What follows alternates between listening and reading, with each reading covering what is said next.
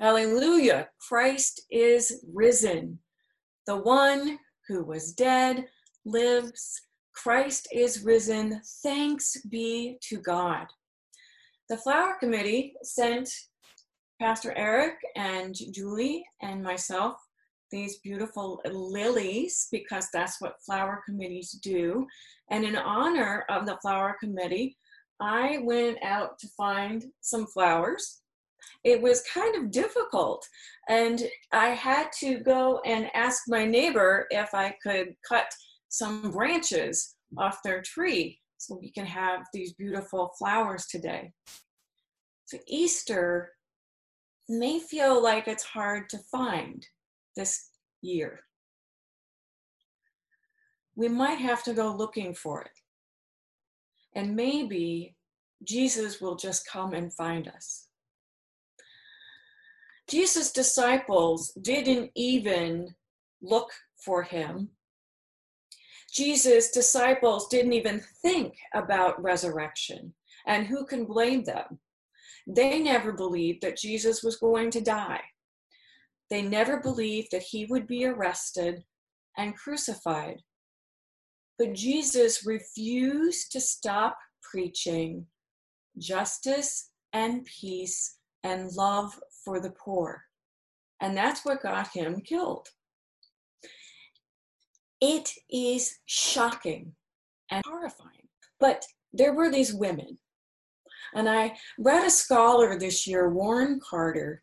He caught my attention because he suggests that Mary Magdalene and the other Mary, Jesus' mother, went looking for resurrection. Mary and Mary had followed Jesus from the beginning.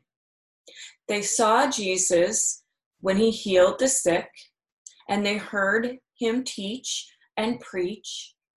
They were there when Jesus died on the cross, and they saw Joseph of Arimathea take Jesus' body and wrap it in linen and put it in the tomb. They were there. And so on the morning of the first day of the week, they went to see the tomb. They did not take spices. They did not go to anoint the body. They did not go while it was still dark. They went when the first day of the week had dawned. They were not weeping. They had gone to look for resurrection. And just by going, everything changed. The earth shook.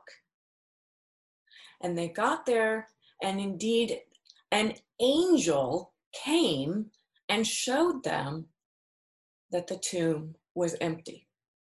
They looked for resurrection. And the earth moved, and an angel came.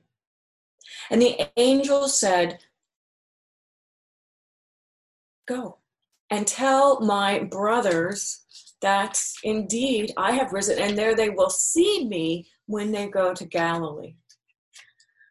So they went, and as they went, Jesus found them. They went looking for Jesus, and Jesus found them.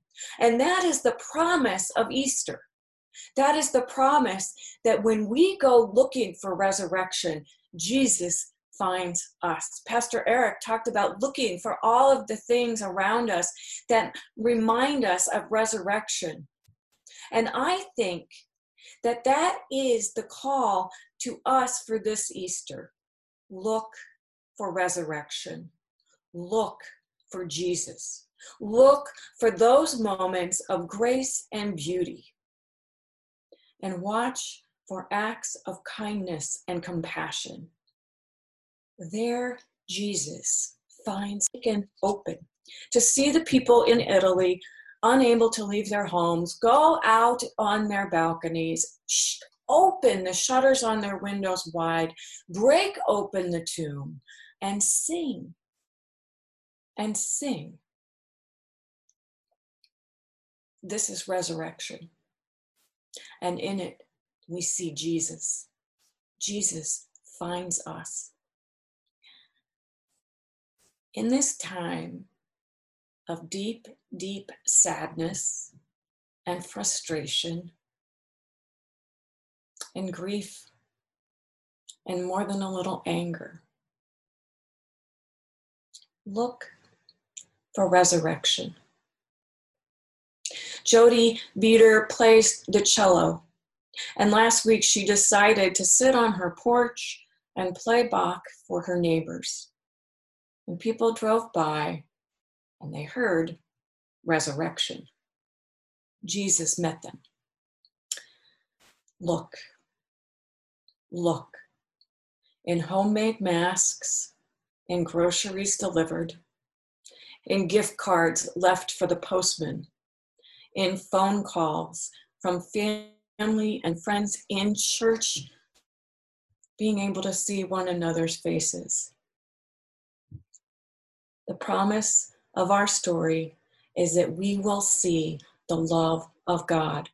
We will see that life conquers death. Our world will recover. Our world will recover from this crisis. God raises up new life. This is our promise. This is our hope. So right now, let's make that giant Easter bouquet. Hold up all of your flowers as a sign of resurrection, as a sign of the beauty that we see around us, as a sign of looking for Christ and being met by Jesus on the way. Jesus will find you. Let all of our hearts rise up in hope. Lift up your heart in joy. For God has raised Christ from the grave.